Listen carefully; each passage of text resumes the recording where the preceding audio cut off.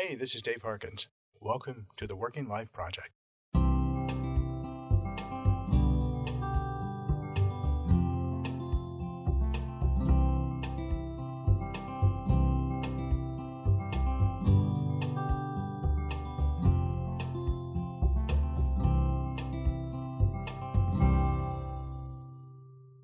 My guest, Luz Donahue, was born in Costa Rica and moved to the United States at 10. Although she never attended college, she built a successful career as a marketing and social media consultant. She's worked with many businesses and organizations in her career, including Desmond Tutu's Human Journey Project. Luz is also an accomplished artist who lives and works in Santa Cruz, California. I spoke to Luz by phone while she was traveling. Luz Donahue, welcome to the Working Life Project. What was your first entrepreneurial endeavor? I think growing up, there were a lot of little things that I did that you could count as entrepreneurial. I spent a lot of time with my grandmother as she would go and visit suppliers and place orders and look through inventory and decide what she did or didn't want to buy or decide whether something was or wasn't on trend. And although that was not me doing the business, it definitely felt like a thing that affected me pretty permanently to watch her doing that. But then as I got older, I think maybe I was 10 or 11 years old, however old you are when you're in fifth grade. And my mom taught me to press flowers on books. We'd put flowers that we would grow and then you stick in between books and let them dry. And somehow it occurred to me, because I also knew how to make kind of paper mache that looks like, handmade paper on like a screen that I had like popped off of one of our windows. I put just like torn up newspaper inside of this blender with water and then pour it on top of the screen and make flat pieces of paper. And then about a mile and a half away from our house was a 99-cent store. And I knew that I could go there and get frames, get these like small 4x6 frames. And I would frame the flowers along with these pieces of paper and then go make eyes at all of my parents' friends and to say like, hey, I made this. Like, do you want to, put this in your house? Or like, look, it like stands up. You could put it on your desk and like look at flowers all the time. And I think I actually did fairly well. I think they were like $5 a piece. And I probably, for a fifth grader, I think I made like a fortune of like $80 or something like that's that. A And lot. I thought, yeah, I sold quite a bit of them. And over a summer, that was the whole, going to church, and it helps when you're little and cute. But, to sell things, yeah, it always. Everyone wants to help the little one who's trying to earn a little money on the side. Definitely, yeah. And it's so wonderful that you had that exposure to entrepreneurship so young, and you've been able to carry that into your adult life. Yeah, it's definitely a big part of who I am. And I've never really thought about it as like, like I said, like until I met a lot of other people and you just got a lot more experience in the world, I didn't realize how lucky I really was for growing up that way and just seeing that option as a possibility and as like a real thing that could happen, instead of like a dream that you wait for, for a long time. What do you think you learned most when you were younger and had and watched your grandparents work? What did you learn that carried forth into your life as an entrepreneur? Yeah, my grandparents are very different people. So from my grandfather, everybody, like our whole extended family, has like a nickname for him that in Spanish basically means like the dedicated and hardworking father. And that's what everybody calls him, and that's how people talk about him. And at the same time, when I was with him and when I was spending time at his place, I also didn't really see him like in chaotic stress or anything like that. Like he worked because he loved to work. And even, and this is like so my grandfather, like now I think he's probably 76, 77. And the thing that he does for fun is he has like a small property where he goes and farms it and grows like pineapple and yucca and like all this stuff on his own. So his fun is really hard work. And seeing that, I think, really affected me. I don't know that it's like a thing. I don't think it's something that I learned. I think it's just, this is how I thought that you lived, that you found something that you could work at and kind of chip at. And then that was like the fun of living. My grandmother was different. She was a lot more like, what is like the hot new thing that I can like jump on and like make a profit on and then resell later. She, you know, where my grandfather just wanted like one business that was very like stable. My grandmother would like, you know, find out about, I think when she was much younger, she learned that L'Oreal Paris was looking for representatives in Central America, and she was one of the first people to bring L'Oreal Paris to like Costa Rica. So I think from her, I learned kind of trend watching, like paying attention to what is changing and what people are more or less interested in at, you know, given times. When she sold clothes, that was really important. Like, this is the thing that's on trend. And that was fun for her. That was like a way that she expressed herself. And that's definitely stuck to me in a really big way too. From reading your bio, you've done a lot of things in the last few years, from working as a consultant to working on some pretty major worldwide projects, and you're also an artist. Walk me through your entrepreneur journey to the place that you are now. The highlights. Yeah. Okay. All right. A brief highlight is when I was in high school, I had another little entrepreneurial venture where it started out as a school assignment. They were like, oh, you should, you know, we should teach these kids like how a business works.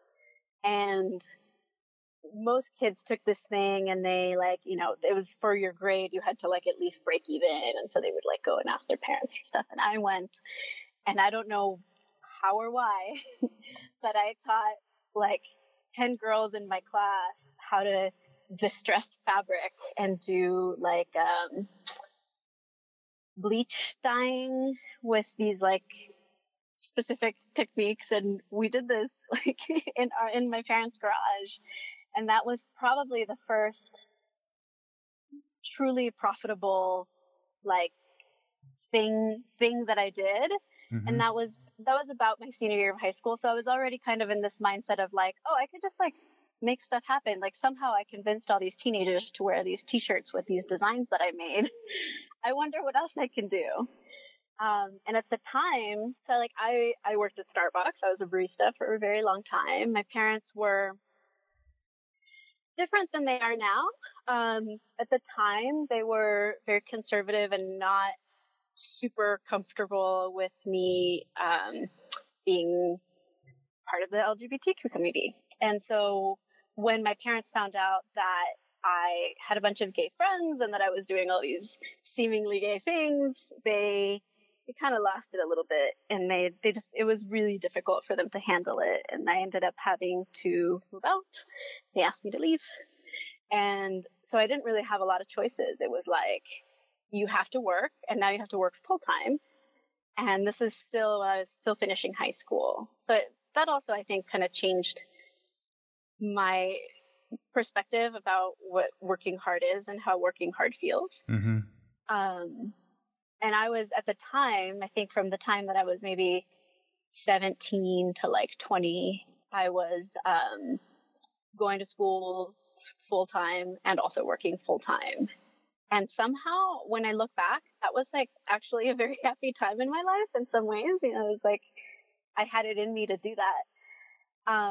When I was 21, a company hired me, a local company that was an e-commerce company hired me. And that was that was the beginning of it all, right? I had just done like a little bit. I would always, buy and sell my books on eBay. I was like really careful about saving up my money and stuff. And so I had a little bit of knowledge about that when I came in. And then it just turned into one of those things where it was a very small company. There's just like a couple of people in it. And, a couple of people who ran it, and then a couple of people who just kind of packed boxes and did that kind of thing. And originally it was like, hey, like come do our customer service and answer questions and do that kind of thing. And I was doing that and still kind of working at Starbucks. And then it turned into, okay, well, can you do this like research for us too? And then it turned into, oh, do you want to maybe like learn about project management? And then the projects were, oh, we need to like rebrand the company. And then I just found myself like, with not any experience somehow, like directing people who were creating assets for this e-commerce company that was doing well, and that was incredibly lucky. And I think a lot of people, when they talk about the things that work out for them, they're like, I can't believe that I was so lucky that this.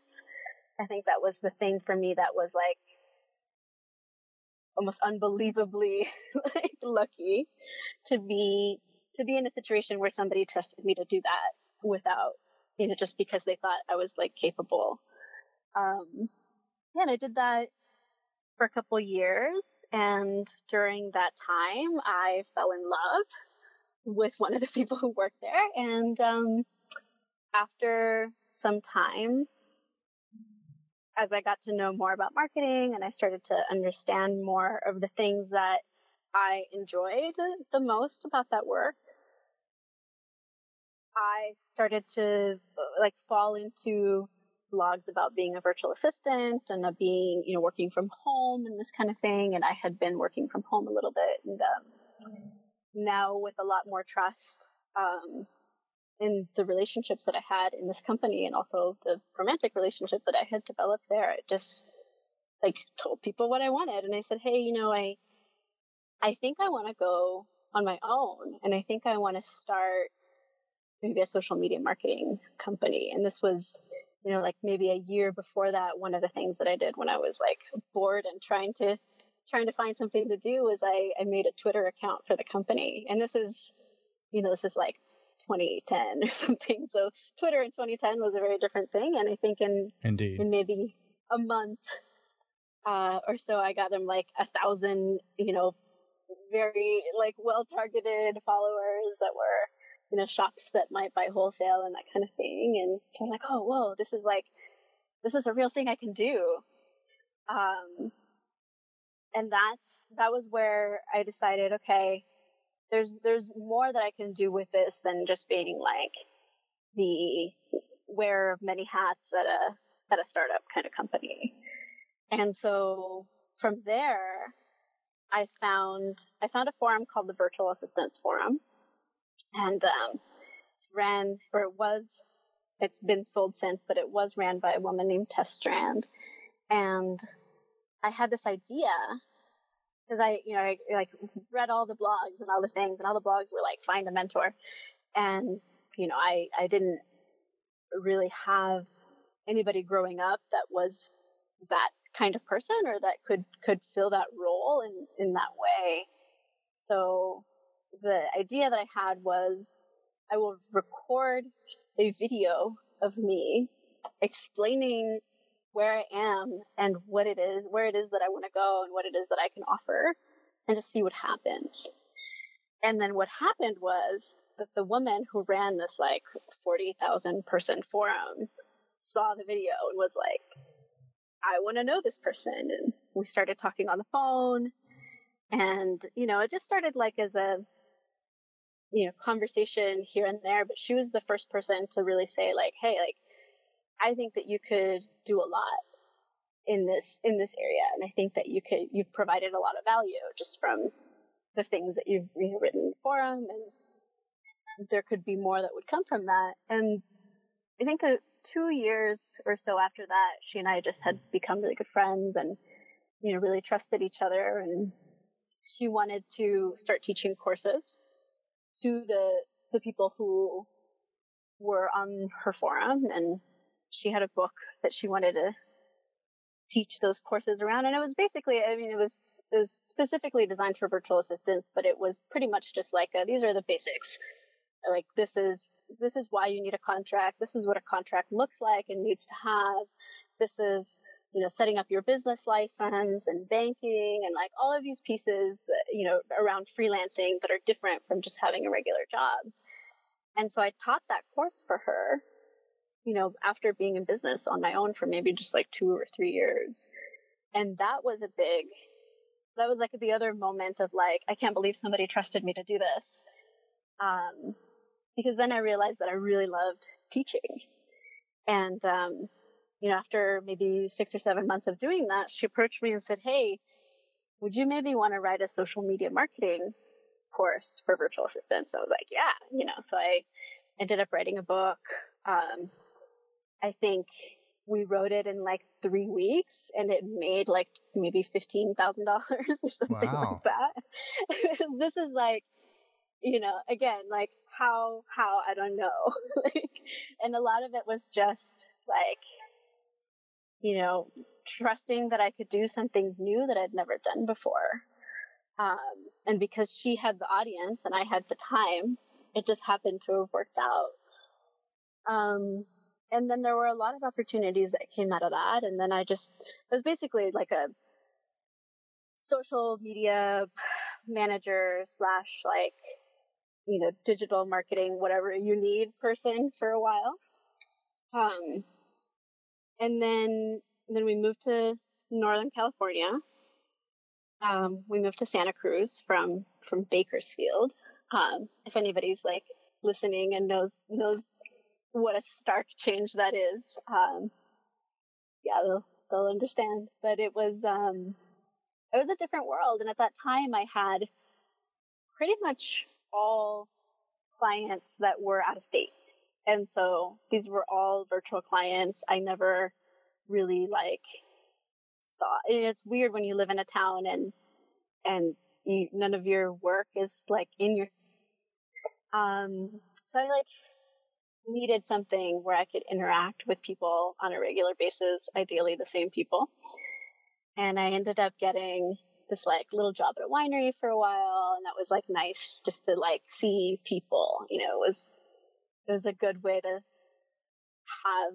have that kind of going on. And then after a while I thought, this is fun to do like every other weekend, but it's not enough for me to really build a community. And I had always wanted to paint. I always thought that was going to be the thing that I was going to do with my life. It was the thing that I was always really good at in school. And so I just, I think that's common where you think like, oh, this is the positive feedback loop that I've been getting since I was 5, and people tell you this is the thing that you're good at. And so you start to lean more and more into it. And, I looked into it, and I'm not sure how I ended up there, but there was a studio space in Santa Cruz that's, it's called 17th Avenue Studios, and there are, I believe, 68 artists in this building. And I ended up getting a studio space there and just working on my art and working on my marketing work somewhere outside of my house, which I really, really needed. Yeah, and once I started to build some friendships there, and I don't know, I think I had this like misguided idea that I could like take that space and help them do the most they could with digital marketing. And so, I did a lot of favors for people and was like, oh, can I like come into your studio and take some photos and post them to our page and that kind of thing. And at the time I was already like, I had like a full client list and I was doing this work professionally. And I don't think that was clear to people when I was just like, let me do this for free for you right now because it needs to happen. Mm-hmm.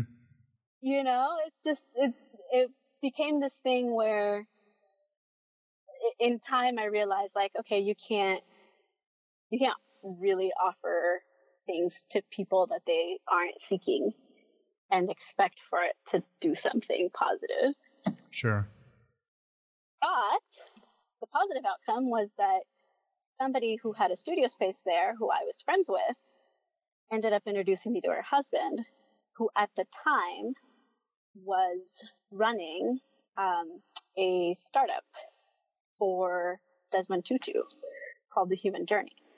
And he had a lot of needs that were very closely aligned to the type of work that I was trying to do for the studio space. And so she introduced me to him. We started talking, and then he's like, "Oh, you should come on board." And I was like, "What? You want me to what?" And I did that. Yeah, I did that for maybe a year and a half in many different iterations. And then, I think when you're working for smaller companies, or even just companies that are like more concerned with social good than they are really with the bottom line, you end up doing so many different things. And there I was like managing all of their like marketing operations and budgeting, but then also like getting things like the basics of the website put together and the basics of the course put together and branding. And I really, really loved it. It was really like big work in the sense that it was emotionally challenging. Like I think this is what I wanted out of marketing ultimately, is like, it's a way to get into anything. Like if you can use that to put yourself in spaces where it pushes growth, then it makes any work like fun and interesting. And at this place, what we were doing is taking Desmond Tutu's fourfold path to forgiveness and turning it into like an actionable thing that people could do day to day. And it was just beautiful. Like part of my job was like managing this community, and I would see these people share all these stories about, I didn't talk to my grandfather for 5 years, and then I took this course, and I was like able to get to a point where I could like just call him and tell him how I felt. And I was really close to him growing up, and now we have a relationship again. So it's just very, very transformative. But also, I think what I learned there was sometimes when you put your entire heart and your whole soul and your whole you into what you do, you can get hurt. Like you can get hurt because it's still not your business. It's still somebody else's business, even if you are a contractor, and so that was the big lesson on that one, and even then I still had other clients, but that was big for me. I think I love the work so much, and I got engrossed in it so much. But then there were also, really difficult things. Like, you can do all the disclaimers that you want, and you can tell people like, hey, this isn't therapy. Please like start with a small forgiveness and not like the worst thing that ever happened to you. And, there were some people who just like couldn't do that and were in a lot of pain. And I was not equipped to deal with emotional rawness at that level. Like it's one thing to just like know how to manage analytics and like know how to grow an email list and all of that, but to hear somebody's pain and to have the right thing to say, or even anything to say, that's really next level.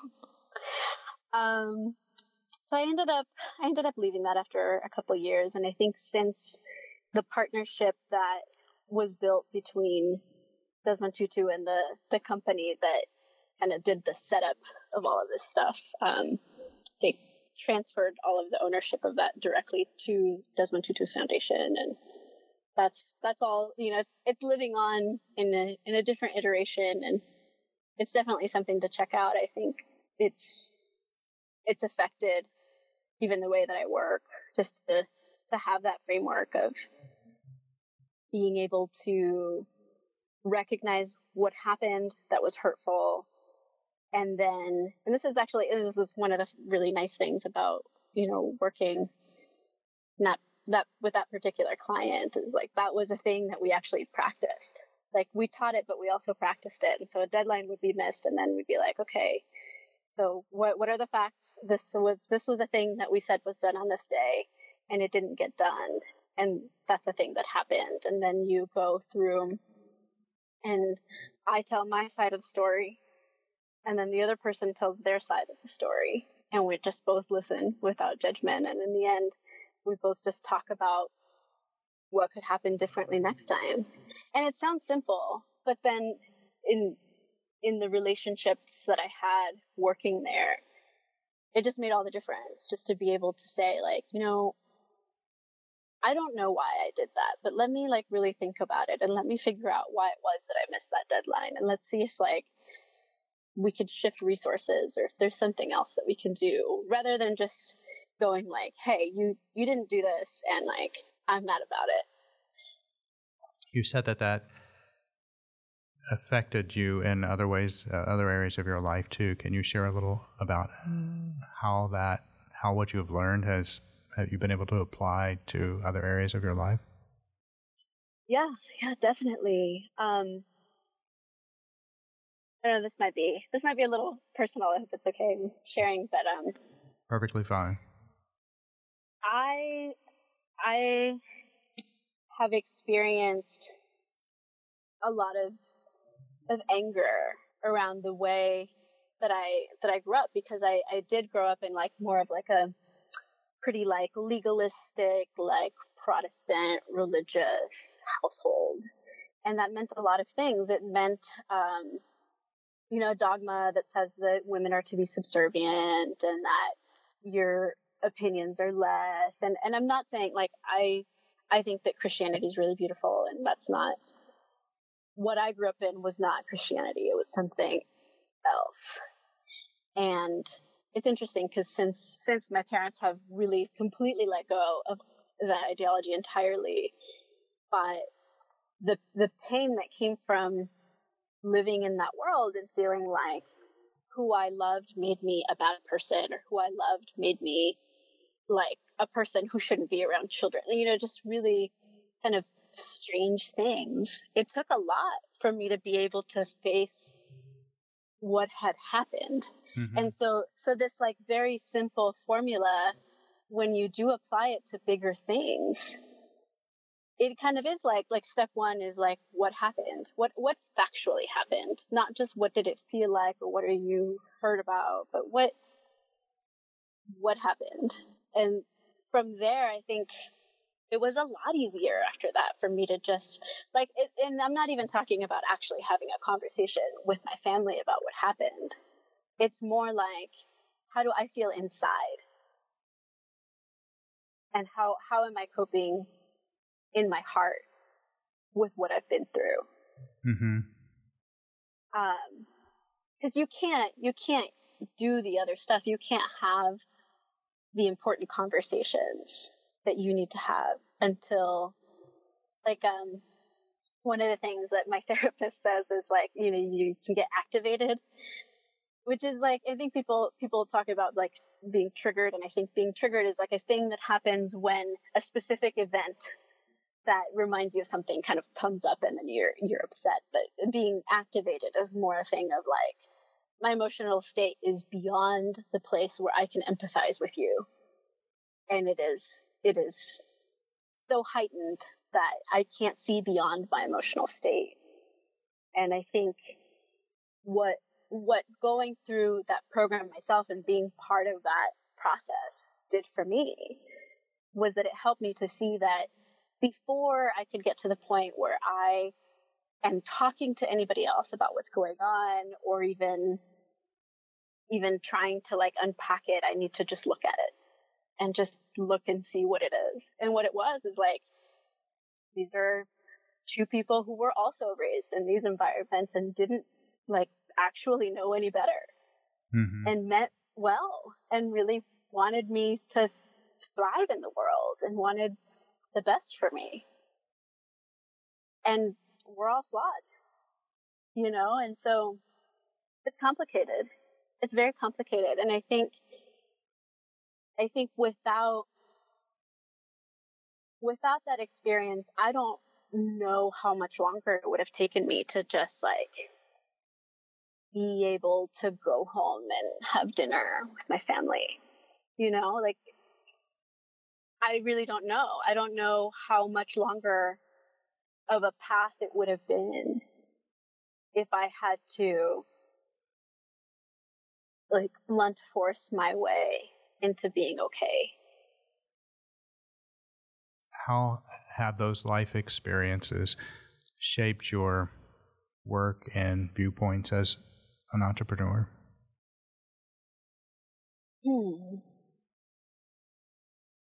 I think everybody has different reasons for not wanting the more traditional life of working for somebody else and having this really predictable, there of course that has its perks, but I think for me it's time freedom, but also who I work with, I think is really, really a huge perk.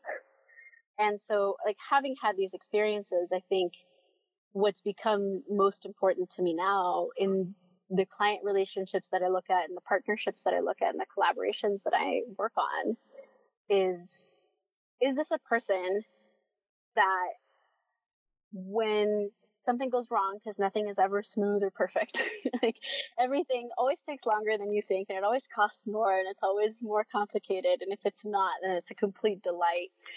But when things are difficult, how will this person interact with me about it, and how can we problem solve together, and what does that look like?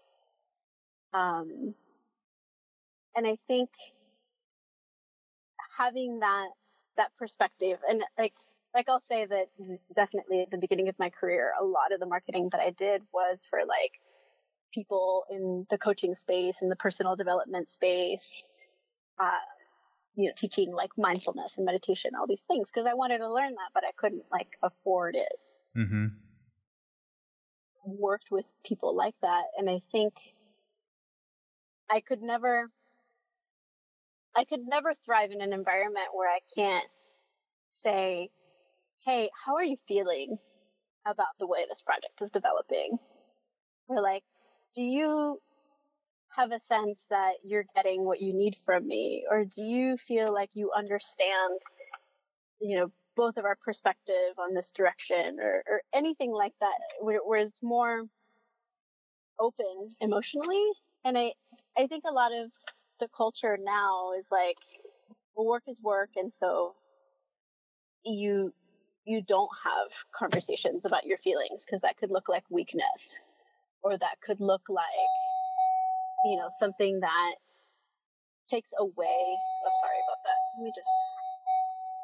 We're having to move. I'm so sorry.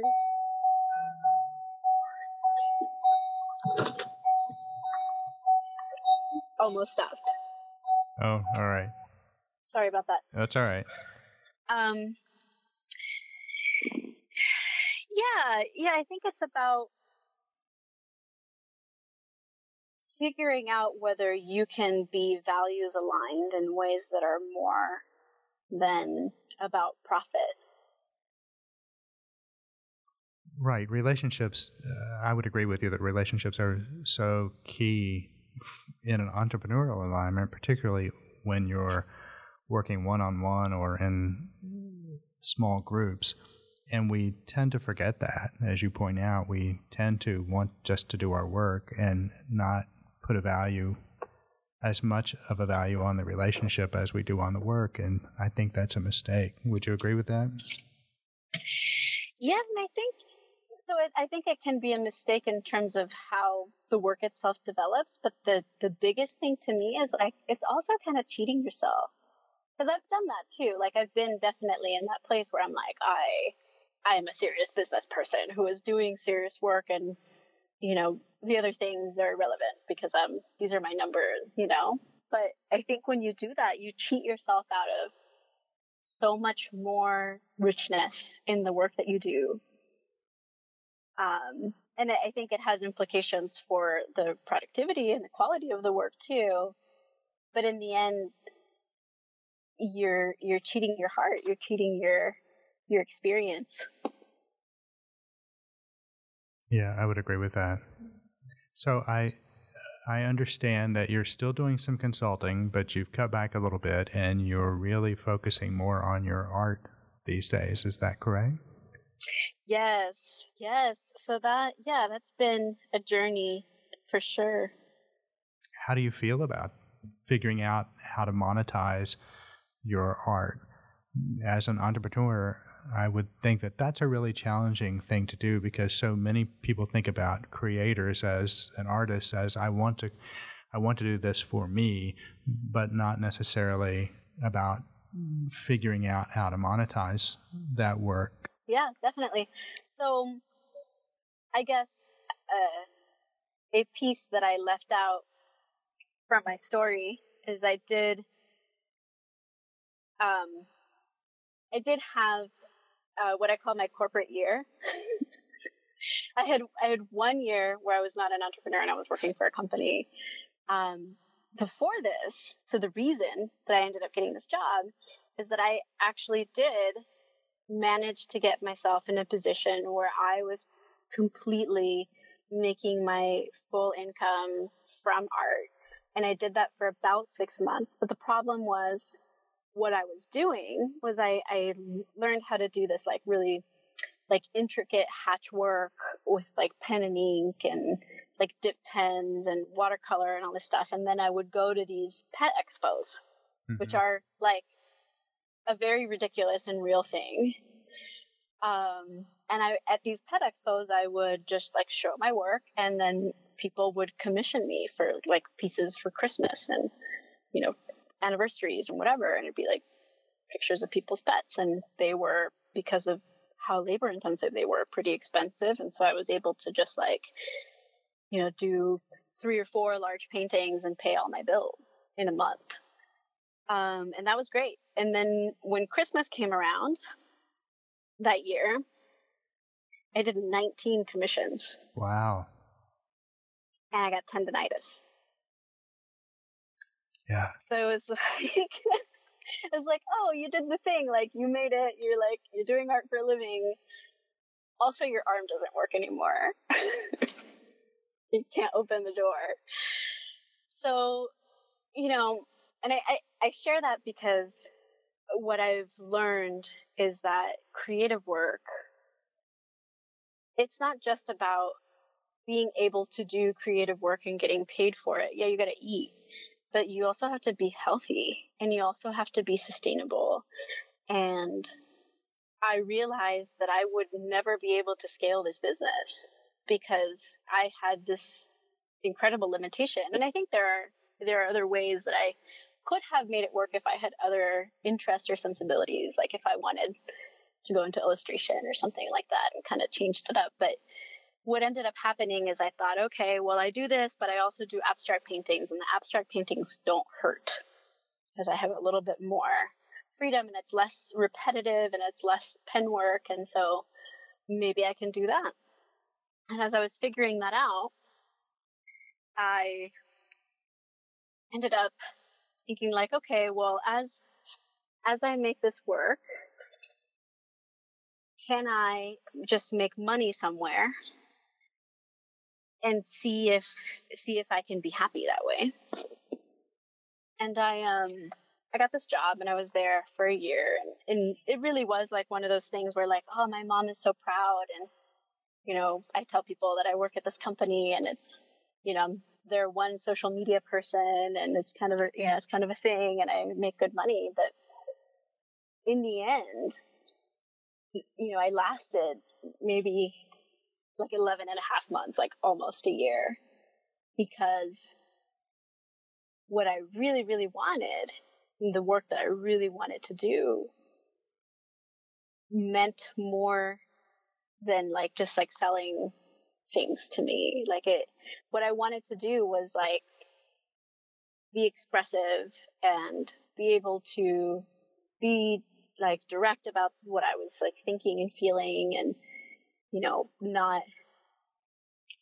I mean, there's a whole nother bunch of things about working in a corporate environment too. Like, I felt so upset by seeing so much waste all the time. So when I went back to the art business, and in the last year or so, where I've kind of cut back on the consulting and I've started working on this again, I think a big thing that's changed is like, when I think about what I do as a business, I don't feel like they're separate things anymore. Like, when I was doing these portraits, it was definitely like, okay, the business part is that I go to all these events and I build this email list and I nurture it, and then I make sales from the email list, and like, this is enough. And then I just this is the business side and this is the studio side, and they are separate and they don't mix, and I don't tell people that I'm a marketer, and that's like a big secret, because nobody wants to buy art from somebody who sells stuff, from a salesperson, Right. whatever. Mm-hmm. And now that I'm doing, I think the beautiful thing about abstract work is it's just a reflection of whatever you see in it. So whatever people come across and whatever they look at, they have their own experiences of it, and they have their own descriptions of what they see. And that means that I can do that too. That as I talk about it, I can share my own meaning, and who I am as a person is a business person. I am an entrepreneur. I am somebody who enjoys watching trends and figuring out how to monetize something that I make, that I enjoy, that is fun. And I don't think that detracts value from what I do. So the big question, and I haven't answered it yet, the big question is, can I find a way to get past the fact that when people look at creative work that makes them feel, they are uncomfortable with the fact that they are also being sold? Interesting. I would like to think, and being a marketer myself, I would like to think that if you tug at the heartstrings, so at the emotion, then people will lead with their emotion rather than logic. So things that make them feel, particularly in a creative space or in art, I wouldn't imagine they would feel like they were being sold. But maybe so. Are your experiences different? So I think what's interesting about the shifts in the art world right now is that it used to be that you would be anointed by a gallery space or a mentor or whatever, and then they would be the ones that would expose you to the people, and they would sell you for you. Mm-hmm. You just had to sell yourself to the one person, the one agent, or the one dealer or whatever that could get you in front of the right eyes. And now we're in a world where that's not really how the bulk of it is happening, unless you're looking at like, whatever Warhol's Sotheby's is selling. But the experience that I've had has been actually pretty mixed, because I go to these art fairs or I go to events where I do, like when I had my studio space, I would have open studios and people would walk through and question. They would feel something. They would look at a piece. They would be moved. And I'm not saying everyone. This is like an interesting chunk of people. And they would have a reaction, and then they would have a lot of questions and criticism behind what the piece cost. And it's a complicated thing, because I think people who understand that in order to be able to make that piece, I had to work on this for 15 years, don't question those things as much. And they're more able to just like feel what they feel, and having the piece in their home mean something specific to them, and they can feel joy that they helped somebody continue to build this and continue to make more work. And I don't know if that's the majority of people yet. And I think that's shifting. I think that we want more handmade things. I think as we increasingly live in a manufactured world that's full of plastic, the value of things that are like made with love and made from a place of heart does, becomes, it's a rarity. It's an unusual thing to experience, to like walk by something and feel like you have to have it in your home. I would think that those who are moved by the emotion would find it invaluable, so they would pay whatever you were asking for it if they liked it so much. I wonder if those who are questioning the pricing might do better with the print. They might, right? Yeah, there might be another option for them. So, well, if you like it but you don't value it, then maybe you should buy print. Oh, that's definitely a thing I have in the works that I'm working on and will happen. Will definitely happen. And I think you're right. You're right, and that's I think the big inventory questions of this business too is like, it's not just prints. Like, there are so many ways that you can carry art around you in your world. Sure. That are, small and, can go in your pocket, or, things that you can wear, or bags, or all these sorts of things. And figuring out the merchandising, this piece that you're saying, like, how do you monetize this? It really is, it's like tons of little businesses within one business. Absolutely. So that's very different to me than, the services that I have done in the past.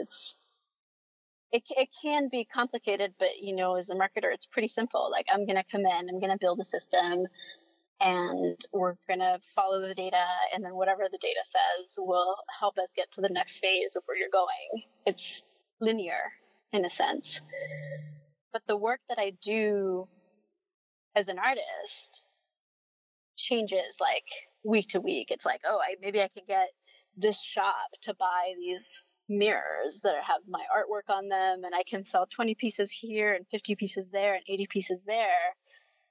And then a commission comes in, and then the commission takes up all of my time for a month, and then something else, then there's an art fair, and then I have to, be a person who runs a booth and carries like big pieces of furniture around the state and sets up like, 12-hour days of standing. Like, that's another business. And the more that I learn about it, there's things like licensing, and then that's more of a B2B thing. And there's so many potential avenues, and figuring out what is worth investing in, and what will people respond to, and does my work translate in this particular way, and will it feel the same way that it feels as when you're looking at it, in person.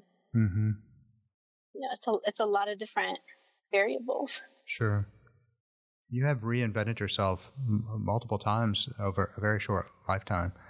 How has that changed you and maybe defined you? Do you like where you are now? Oh yeah. And I think maybe the reinvention thing is a little bit of an addiction, to be totally honest. I think that this is the way that I have lived and will probably continue to live on some level for a long time. I feel much more settled in the sense that I've specialized, and I love the very specific things that I do within marketing, and I feel very competent in them. And it doesn't feel like, obviously marketing these days, you're always learning, but I don't feel like I have to like change to the point where I'm doing like a whole nother industry. Although I do sometimes fantasize about having a restaurant, but I don't think I could actually pull it off. I do feel like I've reached a point where like, okay, these are the things that I do, and these are the conditions that I am happy to do them under, and these are the ways in which I know that the things that I do will make the most impact. I was going to say, and I also am comfortable with that changing. Well, it's always an evolution, as long as you're open to what comes next and saying yes to the things that come along. It's always good to continue to expand. Definitely. What makes you lose sleep? Oof. Health.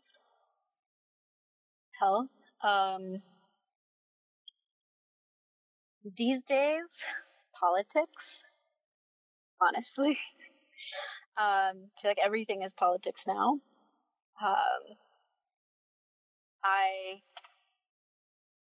I feel a lot more emotional about what is happening in the world now than I used to before. Before, I think I was pretty into keeping track of which representatives were in which caucuses where and what was my representative doing, and it was more like an intellectual sort of sport.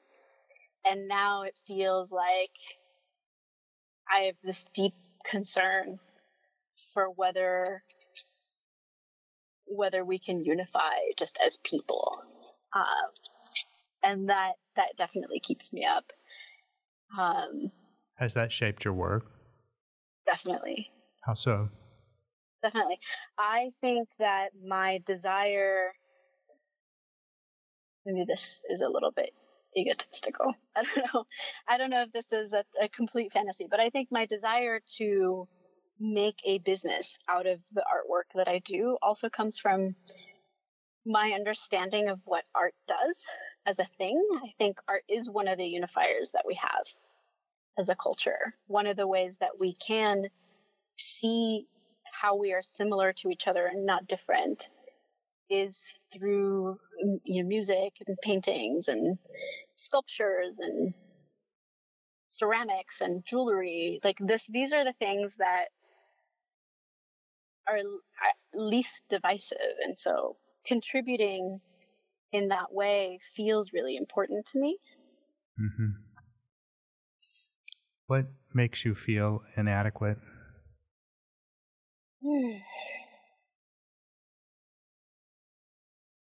I think we all have imposter syndrome, and I think that is one of the things that I feel the most inadequate with all the time. And thinking through, again, all of the things that are happening in the world that I care about, and feeling just how small I am in the grand scheme of things, knowing that I can't even do something to one family that has been separated at the border that will make any difference in their whole life. I can't myself fix any of it. And that definitely makes me feel inadequate. This feeling of the problems that I care about are so much bigger than just me. But I know it's not just me. And that's a very what does my emotional brain says versus what does my intellectual brain says? Because I know that, the process of progress is not linear and is not fast and is not, it's many, many people putting an effort and not piling up. I think that's one of the things that I feel just the most useless with, Yes. We live in a very different country these days.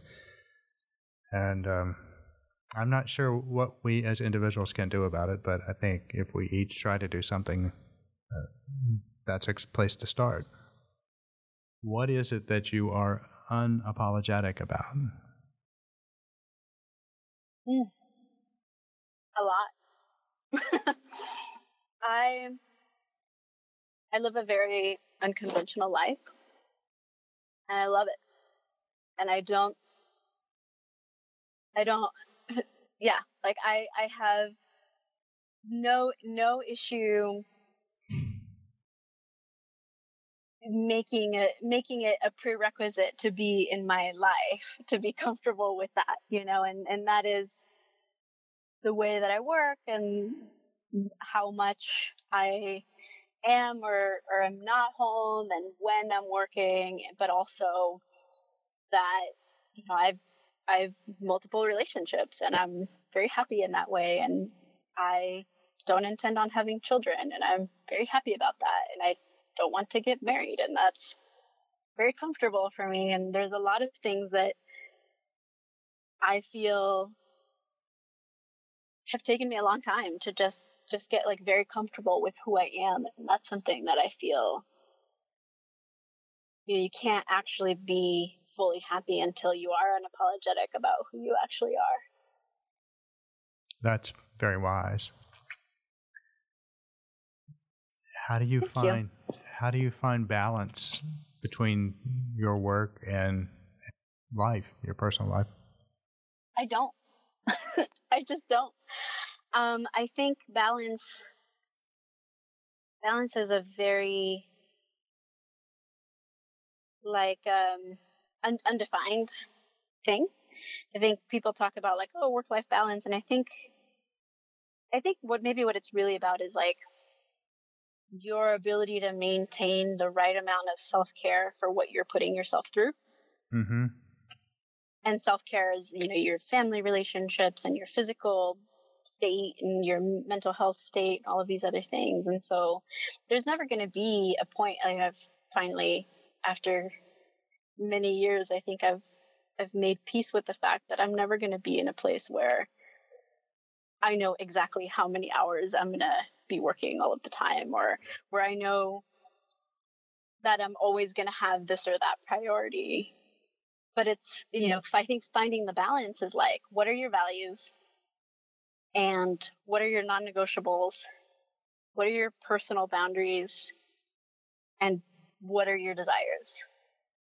And how do you try to like check all those boxes at the same time? Have you been successful in doing that? No, not at all. I think I won't be, but I think trying is the important thing. Trying to make sure that I am the best person that I can be, and taking care of myself enough to fill out all the roles that I need to fill out. Mm-hmm. What is it that makes you feel most secure?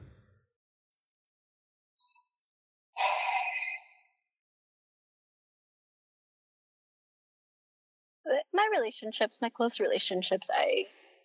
I don't know where I would be without my partners, and I don't know where I would be without having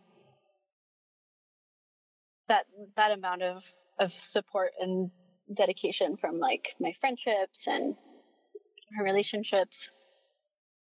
And also, I think where I've been, like looking back makes me feel really secure. Looking at the past and seeing like, okay, I thought I was going to maybe have to be like an administrative assistant for life.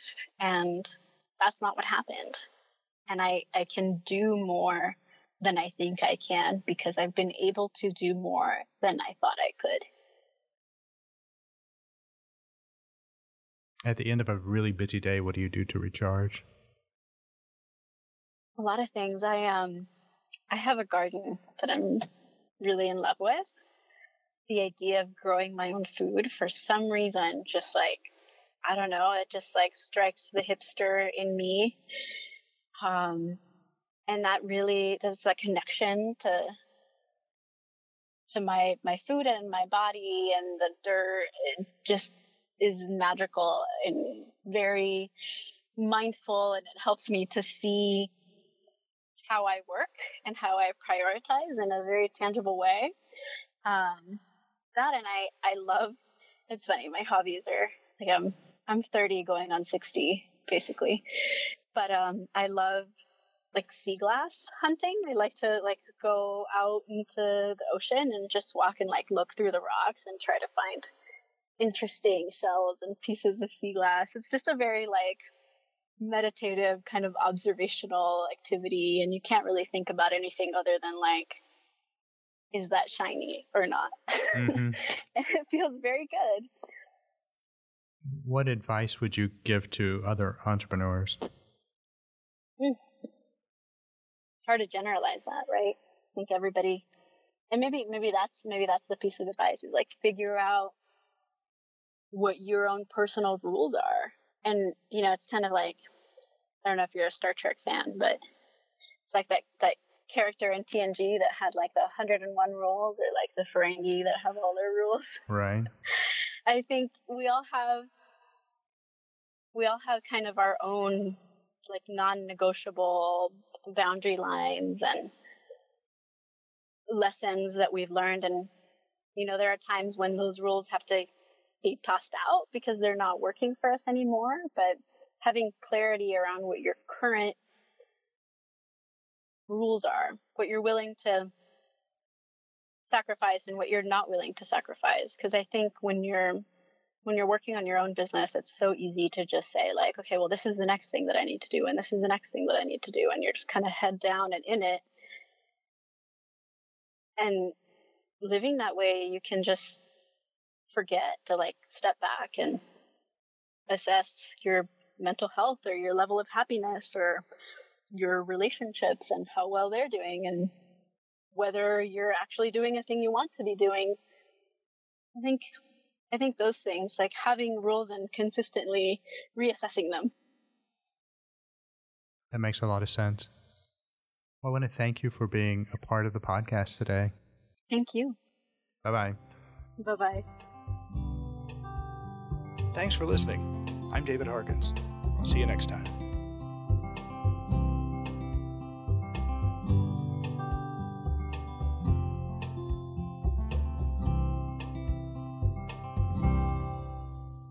Visit our website at workinglifeproject.com to learn more about the project and sign up for our newsletter.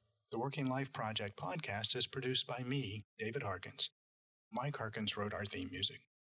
The Working Life Project podcast is brought to you by David Harkins Company, a business strategy consultancy working with entrepreneurs and nonprofit organizations.